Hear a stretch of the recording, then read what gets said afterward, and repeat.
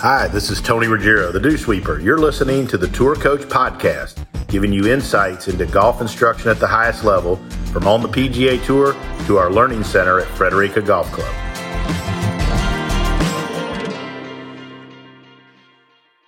Sitting in with me here on the Tour Coach Podcast, I'm actually, Jamie, you'd appreciate this. I took a few days off. I'm driving with my dog back from the Keys up to teach a little golf for the weekend, so I had a little downtime. But had a few beers myself down there. And one of the things, when I first met you, I obviously knew who you were. Great teacher, long list of accomplishments instruction-wise. Met you, I think one of the first times we ever really talked was at the British Open. And one of the things dear to my heart, we turned it into a little side action. We started betting beers. Lucas and Patrick were playing. I don't know, were they in the same group? I knew we were in the same group at the U.S. Open, but we bet beers, and we've been doing that since, kind of like a Nassau bet. And I think I owe you a couple beers now, but appreciate you sitting in with me, bud. Yeah, first of all, too, nothing more near dear than my heart than a cold beer. I can't drink very many of them anymore, but I do like the idea there's a little action in golf, which is fun. And right. I've enjoyed getting to know you, and that was, we've had couple magic times. I think how lucky we are to get to do what we do for a living, Tony, and walk around and watch the best players in the world play, that we're helping to influence the way that they go. And I think that the day that we spent the most time was at Portrush, and it was a kind of a rainy day and just what Ireland should have been. It was really fun. And Lucas, I think the world of Lucas, and I love Coop, and I like what you do as well too. So it was nice to get to know you a little bit better. And I think you were actually up on the beer count for a while there, and then you got blitzed the last couple of times, so we might be up a bit as well too. we have yet to enjoy one together yet. And one of the first times we talked, I remember, was at the hotel lobby bar. We keep coming back to this beer and bar thing, but at the hotel lobby bar at the U.S. Open at Pebble, and we got to talking about how, we actually go out there and watch the guys play, right?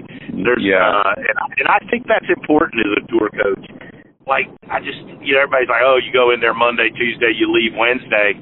Man, I think it's important a good amount of the time to follow them around and watch what really happens on the golf course. Yeah, I would say that would be number one principle. And we, at this point, it seems like we haven't really taken on, and I'm sure we'll talk more about our teaching in a bit, we haven't taken on a player really in a long, long time. And so all these calls we get from players are, hey, I want to coach, and who would you recommend if you're not going to do it? Or different coaches that are calling us and saying, hey, how have you got to do all this stuff, and how can I get better at what we're doing? And I was going to tell you, Tony, I watch golf.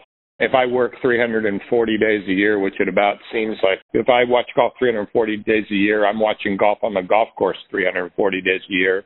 I'm on the golf course more than we are on the range, and I think that dynamic is super important. And unfortunately, there was a time in what we were doing where I think everybody imagined that you just ran in, fixed somebody's left wrist at the top of the swing, and that was that. And, we're playing a game, and you're teaching people to play, and I think that's at every level. I have an instructor in San Diego that I've known for a long time named Bob Matson.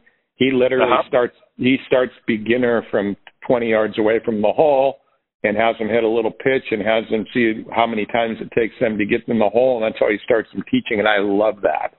So we're teaching them to play a game. We're not swing instructors. That's the last thing that we do.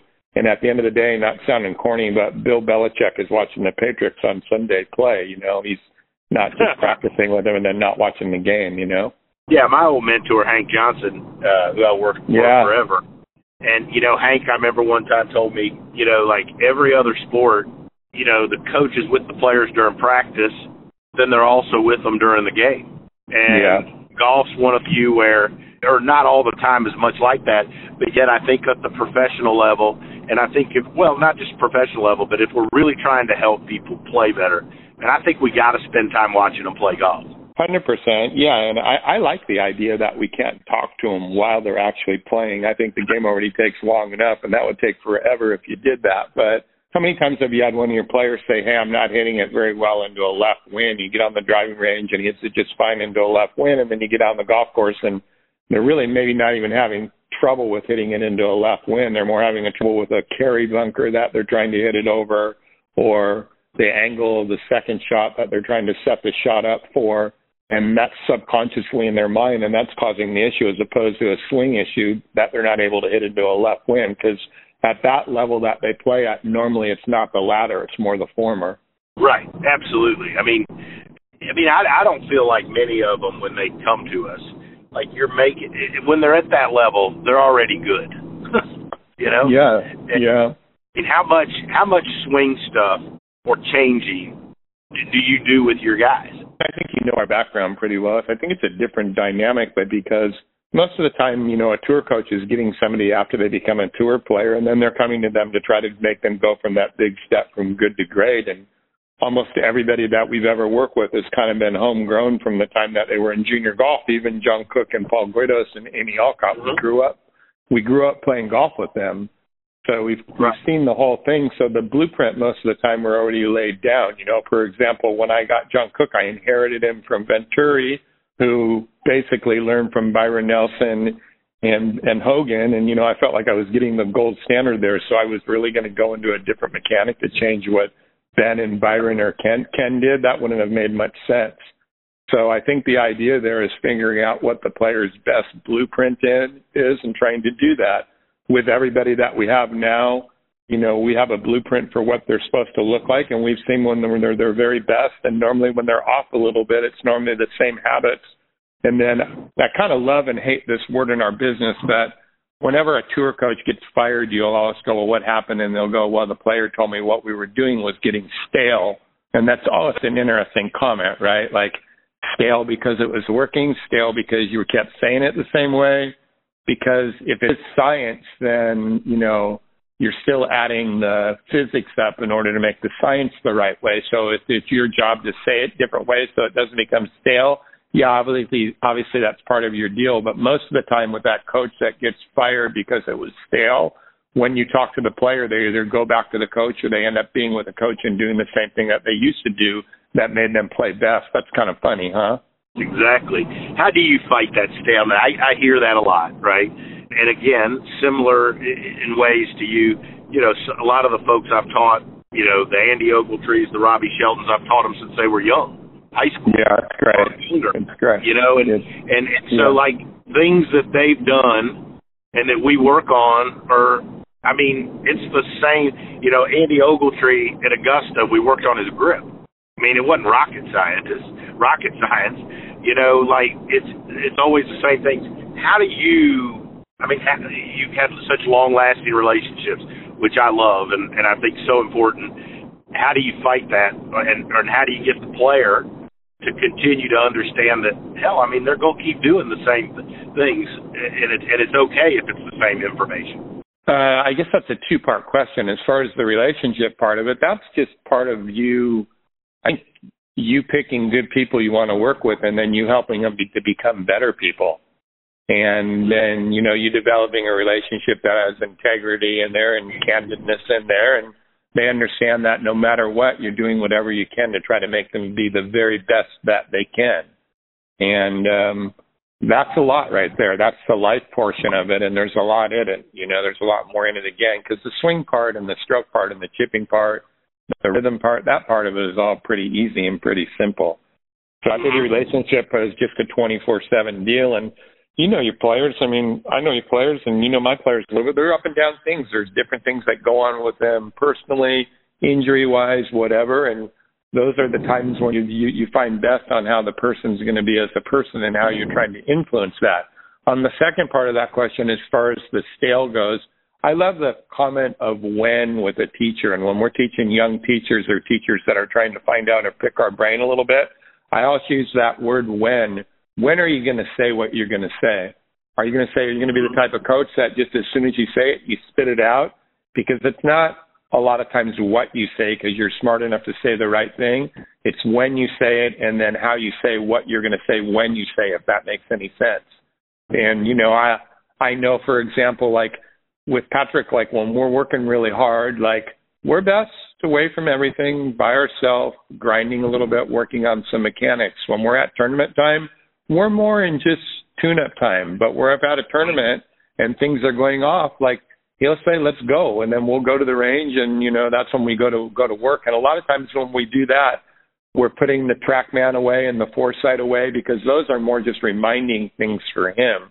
I want to talk about TrackMan and Foresight in a minute, but those are just reminding things for him. But when we go to work on, hey, these are your procedures and these are your fundamentals, and this is the pace that you make, and this is what we need to do. And then we give them good keys, and within a couple minutes they have it figured out, and then we just keep emphasizing that.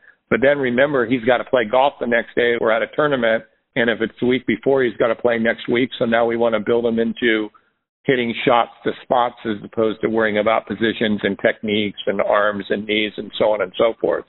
Perfect. Yeah, I agree 1,000% with the win. And I think that to me, the art of teaching is, and the better you are at this, you get better at timing the win.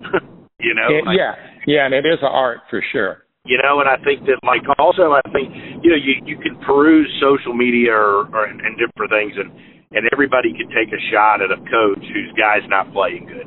And yet I always am careful, because it's like, you never know all the millions of things going on around a player.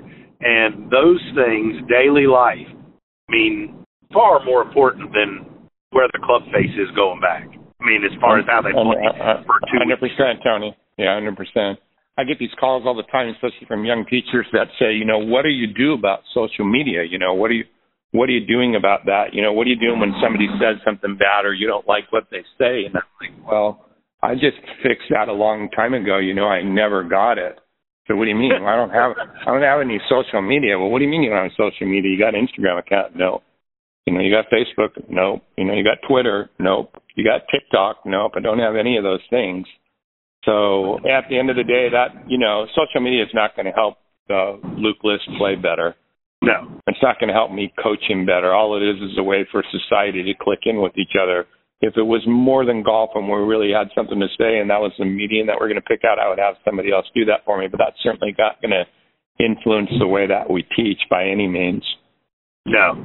So you touched on Foresight, TrackMan. What do you think about technology? You've been doing this a long time. Been with players a long time. Mentioned, John Cook, those guys. Has it changed anything you've done? Has it changed the way you teach or what you teach? Here's the interesting thing. Somebody asked me this the other day in an article. They were saying, how did you know when you could do this? Well, I saw what the swing looked like. I could stand 200 yards away and see that the club was 2 degrees close to the plane line. And that's not something that you learn. That's something either you got or you're not. And if you're trying to teach people that can't do that, it's hard to do. It's hard to teach people that. You can teach people where the plane line is and how it would look relative, but whether you're able to see that before you even knew what the plane line was, that's something either you got or not. So I felt we're fortunate to do that. But I'll tell coaches this. I think you see us do this a lot when we teach, Tony. We teach kind of, my players call it the Jamie spot. The people that watch us do it, sometimes they call it the danger spot, because we'll watch our player from parallel to them and up in front of them a little bit, looking back without looking at the golf ball. I think you all see me that at a tour event when we were practicing. I like to get up in front of them, look back, and not watch where the ball is going, just to watch the way that the club's delivered there. So I think when you're a coach, if you can't do that and can't tell where the ball is going without looking to see where the ball is going, you probably can't do this at the highest level. And then I would also say with TrackMan, if you can't stand in the area that I just talked about, look back and see where the ball is going, and tell somebody what the numbers or TrackMan are before the numbers are spit out or they look at it, you don't know what you're doing. Or if you reverse engineer that, if you can't look at the numbers on TrackMan without seeing the swing and know what the club was doing, you probably can't do this at the highest level. So I love, Foresight's more just we're using it because it's so accurate, 200 yards and in for actual how far the ball's flying. And, the weight of the shot is probably one of the most important things. But I love that as far as learning how to coach. Okay, I watched the player, I watched him swing, and then I was able to say, this is where the club was relative to the path, this is what the launch was, this is what the spin was, and this is what it flew like. And poignant example, like Luke Lister, really good at, for a big giant guy that can make a bunch of speed at knowing exactly what his ball does the minute it's off his club. And when Luke is on point, it's really pretty. He has a lovely motion, and you've watched it a lot. Not only does it looks simple, but he's making a bunch of power. When we first started to work with TrackMan, I remember one morning it was really foggy, and one of our pros was out there with us, and he was running the TrackMan because I didn't even know how to turn the thing on yet, and which I'm not much better at now. And then every time we have young people. That's right. That's exactly right. Every time that the ball was hit, either Luke or I would tell you how far it was flying, and then I would tell them what the dynamics of what TrackMan would say through it. And I think that's really, really good thing to reverse engineer how you see it and how well you see it. What we're saying might not help the average guy that's listening to this podcast. It certainly will help the golf geek and make him intrigued. And hopefully it will help some teachers that hear this and make them think about this a different way, like how they have to go back and use that as a tool to make them better as opposed to make their players better. That has to happen in that order. Fascinating. You touched on fundamentals earlier. You mentioned fundamentals. So I do have some social media, but I use it. I get pissed on it more than I do anything. I get frustrated. I see folks that talk about people will argue that there's, basically that, fundamentals aren't important. The old fundamentals. I still hold on to I don't see very many players, if any, out there that have shitty fundamentals. All right. And I mean, yeah. I still think, and I think that's important. You talked about, I think it's important for a player to understand their fundamentals, what's important for them and what their setup and their posture and their grip and so on and so forth is. Yeah, I guess I got two answers to that question. One would be just kind of on the basic thing would be, if you took the top 20 coaches in the game, of which I feel like you're one of them, and we're all out there together and we're doing this week after week, and we all were sitting around and had one of those beers that we talked about that we haven't had yet, and you had to say, who would you take a lesson from? And you asked them, everybody would tell you who they would take a lesson from, and they might be able to order it 1 through 20. And we all know, we've been doing this long enough, you can walk down the range and go, yeah, that's somebody that I'd probably work with because he's standing next to his art. He's standing next to the painting that he's helping to paint. And obviously that he's not hitting any shots, but there's his work. And then more importantly, let's look at the stats next to that, and let's see how effective that they are. I mean, our work is basically showing for ourselves. You don't have to put it on social media. The tour is keeping stats, and it's keeping track of whether they win and lose and how much money they're making. And then just from an aesthetics, what it's supposed to look like. So you can tell Luke is really good at their fundamentals, especially when you got people that have been working with people for a long time. As far as different ways to swing, there isn't one set of fundamentals. Correct. There's infinite ways. It's a square club and a round ball, so there's infinite ways to do that. And that part kind of fascinates me. Like, would you have been the guy that changed Fred Couples, arrangement, or Jim Furyk's arrangement, or would you have been the guy that tried to change Bubba? And probably more poignant on that, and I'm going to start telling this more, but I haven't told it a lot, this story, but years ago, when being influenced by Mac O'Grady, the short version of this story is I was kind of doing the same thing. I said, we were watching somebody from like 200-300 yards away, and I told Mac where the club was relative to the playing line, and it was a couple degrees closed with a player that looked really good. So Mac said, you can't see that from here. So we walked up, and sure enough, it was a couple degrees closed, and he kind of nudged me, and he says, wow, that's amazing. You can see that. And I said, well, I just kind of basically realized that I could see that when I started to tell people I could see it, and we kind of laughed at that. And he goes, so what would you do with that? And I go, oh, I don't know, I might square it up a little bit. And he basically slapped me on the hand, and he told me this is in the middle 80s, don't ever take a really athletic person that has a really closed backswing and then blocks it on the way through perfectly, that's super athletic and do it time after time. Don't change that because you want to have it perfectly orthodox to the plane line. That would be a big, giant mistake. There's going to be somebody that grows up and plays that's going to be like the best athlete in the game, and he's going to be the best player in the game, and he's going to play with a really closed backswing and a really open club face at impact. And he predicted Dustin Johnson before Dustin was born. That's fascinating. Pretty amazing, right? Yeah. So yeah, really, there's a lot to that right there in a bunch of spots. So I guess Yeah, I love really good fundamentals. There's nothing about that. Nobody loves more to see just kind of the orthodox person. But in every sport, Rod Carew was one of the best hitters in baseball. You would never taught anybody to swing the bat like that. And, Correct. Then you watch Ted Williams hit a baseball and it looked completely orthodox, but they were both, 300, 340 hitters for their whole life. I mean, there's a lot of golf like that as well, too. Look at everybody in the top 10. Every one of those guys swing better, and nobody swings like Patrick. Nobody swings like Xander. Those guys spend a lot of time together, and they swing completely different. In a weird way, they think are really the same in a lot of ways, but they swing completely different. That's fascinating. And I always say, somebody asked me in an interview recently, and that, like, what are you most proud of, or it was along the lines. And I said, I think the thing I'm most proud of is if I put all the guys I teach up, like in a line that play for a living, they all swing different. They all hit different shapes. I have a couple guys that draw it. One, as you know, draws it a lot. Yeah. I've got a guy hits it straight. You got a guy that curves it left to right a pretty good bit. And I think, but again, it goes back to something we touched on a little bit ago. I think as much as there is science, I think there's still a real art to teach it at that level. Well, yeah, and if you wanted to know, just for me, the mathematical equation or geometry equation or whatever you want to say for what we do is science, times the rhythm equals art, So use whatever science you are to make the fundamentals, to make the square club and the round ball, make the ball fly the right way. Then you got to sequence it. So that's a whole different mind thing. That's a groove and a rhythm and a lightness and a comfortability or a bunch of speed or whatever you're doing in order to make the sequencing.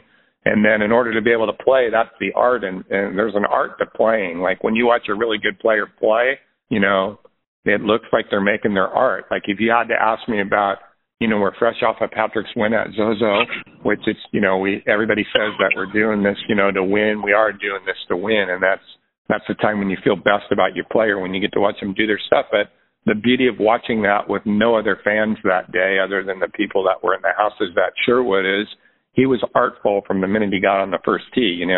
He had a sweet big draw, in front of the green, and then a little cutting pitch to a couple feet and a slippery little putt down the hill and started off. And, he hit, when we were done, he hit 30 shots and, so many putts that were just super artful, which were the perfect combination between science and rhythm to make his art in order to add up and get himself a W, Beautiful.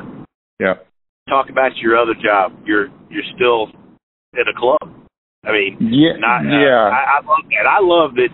I like, and same as teaching. I still enjoy teaching kids and teaching 15 handicappers. I still enjoy. I think maybe it's just because I like being around people so much. Enjoy that. I'm curious how you put it all together and why you enjoy so much all the aspects of what you do. Yeah, it was interesting. Somebody, one of the members I was walking around at Augusta that we know really well was saying, well, if you've done like everything in the golf business, what are you going to do next? And I'm like, no, we're in love with what we do. And so, we're going to coach golf on tour with 10 players that are, running a couple generations. We got some young kids that are coming up as well, too. We've all kind of raised them since they were young. And that's that portion of it. And then we are the CEO of an old 110-year-old country club called Virginia Country Club in Long Beach, California. It was originally a Willie Watson design, and then it was the last golf course that Tillinghast ever touched. And we've had the ability to, we started as an assistant here, came back 21 years ago to be the CEO, and we get to oversee the whole property. We're working with an amazing leadership group that has been super gracious with us and to give us a bunch of autonomy to basically restore and then in a weird way be a really progressive beachy country club in a progressive world with an old vintage club. And then I'm working with a bunch of ladies and gents that a lot of them I've known since they were junior golfers and we taught them when they were young, and they're in our teaching academy or they're working at some aspect of the club.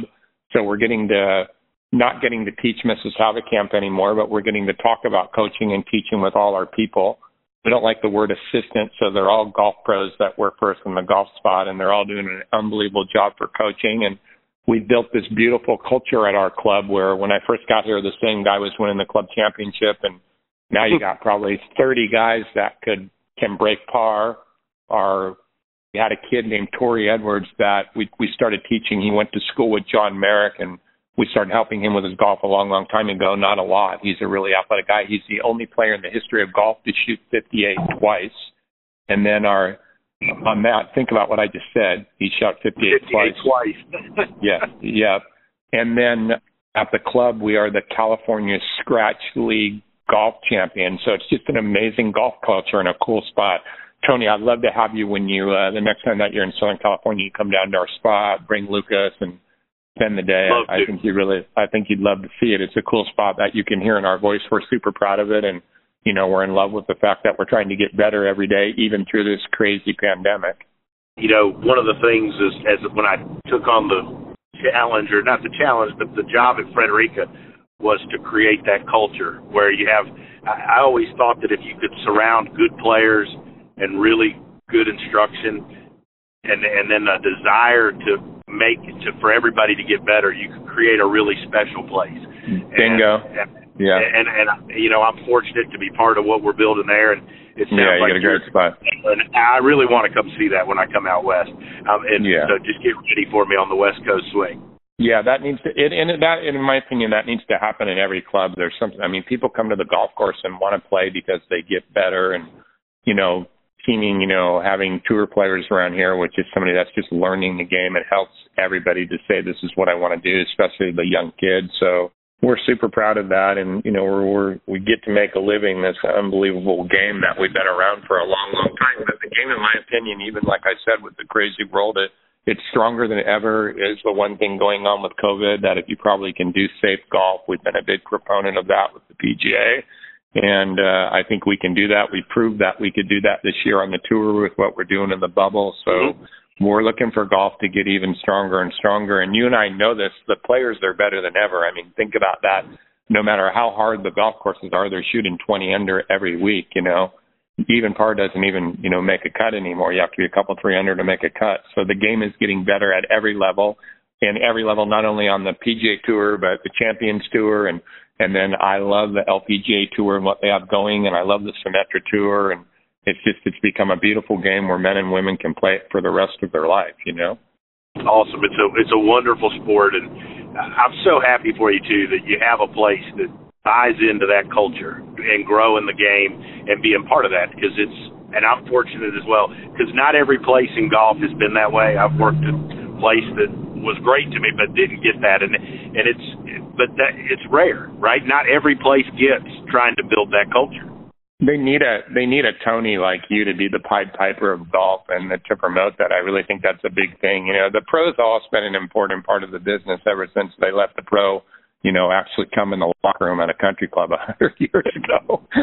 But the pro is a big part of the business, but the dying breed club of just the staunchy club that's not going to think outside the box, I think it's a dying breed. I think it's got to be an inclusive game, and it's got to be more progressive. And we all use this phrase. It's pretty subjective, but great clubs have like an intangible mystique. There's just something you can feel about them. When we were walking around Portrush, there's something about Portrush you can feel.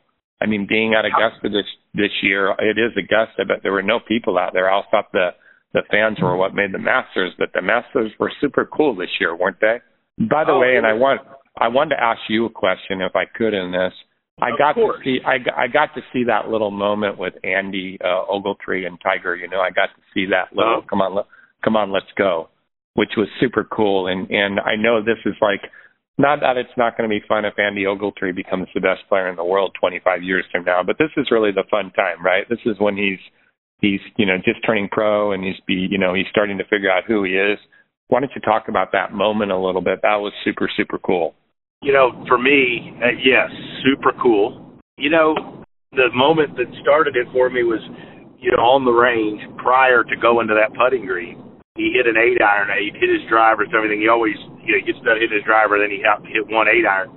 He hits this 8-iron, and he turns to him, and he goes, whoa. And I was like, whoa? And he goes, it just hit me. I'm about to tee off in the Masters and play with Tiger Woods. Yeah, that's great.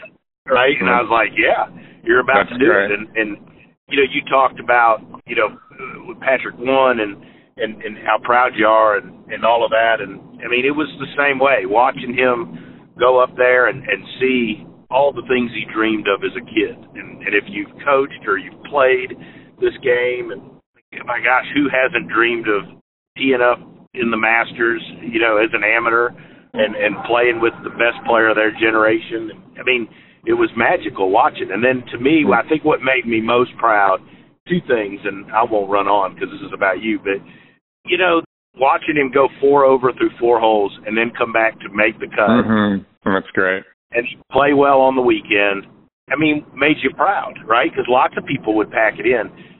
But the other thing was how really, sign of a good player. Yeah, for sure. But the other thing was I've always been a Tiger fan, but I'm more of a Tiger fan after watching. He was supportive out there of Andy. It could be easy, it could be easy to let that get away from you, right? But you got the feeling that he was trying to help him. And I think that's a cool thing. I think that's also a cool thing about our game and what we do. Yeah, hopefully your viewers won't be offended by this language, and I won't say anything bad, but because I'm OAF and they can figure out what that is, Tiger, I used to putt on the putting green at this place called Hartwell Golf Course, Okay. when I was about 18, 19, 20 years old. Arguably, Tony, it was the best job I've ever had because nobody in the city was really that good a player, so I just stood on the putting green and played for $20 with everybody that walked up, sounding like I'm this whole conversation sounding like I'm a gambling degenerate, right? But anyways, arguably it could have been the most lucrative job that I had, and there used to be this little kid on the side of the range that would either be hitting or on the side of the putting green that would be putting or chipping with the shag bag like a 4 and 5 year old Tiger Woods. So I've got to watch him. We don't talk about this very much, probably longer than anybody. His first teacher was the first pro that I worked for as roommate. And then we've known all his teacher. I don't know Butch that well because we haven't spent that much time, but we've known his other teachers. And, then he became, better friends with John Cook. So obviously you can figure out their relationship. And I've got to watch him. And there's a side of Tiger that I don't think people say is Tiger's a golfer and he's a player and he's a champion and he gets the sport and he gets the way that you're supposed to be. And on the same story as the one that I watched with Andy when Patrick first became Patrick Cantlay and was the world #1 amateur, and the Open was going to be played at Olympic Club, we played a practice round with Tiger that, Tiger had a big part of allowing him to do when he used to play those early Wednesday practice rounds. And Tiger was just wonderful with Patrick that day. And Tiger's always been so respectful and so wonderful to me, and he realizes that we're kind of from the same area, and he's always been kind about that. And then I've got to watch Patrick and Tiger build their relationship, where they practice together and play together down in Jupiter. And then he captained the President's Cup team. And probably my favorite moment is on Saturday, Xander and Patrick were just starting to find their stride, but they were really tired. And Tiger was supposed to play at some time on Saturday. And Tiger basically pulled himself, as the captain, which I think everybody's worried about him just going down there to be the player. And he was an excellent captain. The Americans were behind. And then he walked around with Xander and Patrick and rooted those guys on, and they won that match. And I've got a lot of beautiful memorabilia for a guy that's OAF in my office, as you might imagine. But my favorite picture is a picture of Tiger and Patrick after that match with a big smile on their face, just all by themselves walking away, kind of whispering to each other like, that away, and Tiger being so supportive. So he's a special cat, without sounding to sound too cliche-ish yet. Yeah, he's a special guy. Yeah, that's awesome. What a great story. That's cool. Jamie, thanks. I know you got lots of stuff going on there at the club, and I know you get asked to do tons of these. I've enjoyed the opportunity to spend time with you over the last year and a half or so, and I think the world of what you do, and I appreciate your friendship and appreciate you taking the time to sit with me. We'll do this some more for sure. Yeah, right back at you. You're really good at what you do, and like I said, when we walk down the range and you see the people that know what they're doing, I know you know what you're doing, and I'm flattered that you invited us to talk about the sport that we love so much. And we will see you down the road. Have a Merry Christmas and a good holiday, and we'll see you at the start of the year. And for all the people that are listening, keep playing well and swinging smooth and getting better at golf. Thank you. Thank you so much for listening to this episode of The Tour Coach with Tony Ruggiero. If you enjoyed this, make sure to hit subscribe, Apple Podcasts, Spotify, wherever you are listening to this podcast. You can stay up to date because we have weekly episodes coming your way with fascinating people in the world of golf instruction at the highest level. Make sure to subscribe and stay tuned. If you want to learn more about Tony, head over to dewsweepersgolf.com to get all the details on what he's up to. Maybe you want to see him, grab a lesson, or go to one of his camps, pick up his book, Lessons from the Legends. You can do that there. If you want to see Tony in action with some videos and other content, head over to golfsciencelab.com/Tony to get more info there. This episode was powered by the Golf Science Lab and was edited, mixed, and produced by Just Hit Publish Productions. As we go into year 2 of the Tour Coach, it wouldn't be possible without the support of all our sponsors. And I've had some great ones. And one of the things that I'm most proud of in my career and in my business is the fact that all of my relationships here and all these sponsorships have been long withstanding relationships, haven't jumped from sponsor to sponsor and manufacturer to manufacturer. And I've always prided ourselves in special relationships and when people work together, support each other, and we've all put out great products for the benefits of everybody else. So I want to give a special thanks to these folks that have been with me for such a long time, and that would be the folks at Srixon, Cleveland Golf, and Zexio. Couldn't ask for a better manufacturer to be aligned with, and not only do they put out great product and great support, but they're first-class people, and they believe in what we're doing here on the Tour Coach and with the Dew Sweepers, and also Vineyard Vines.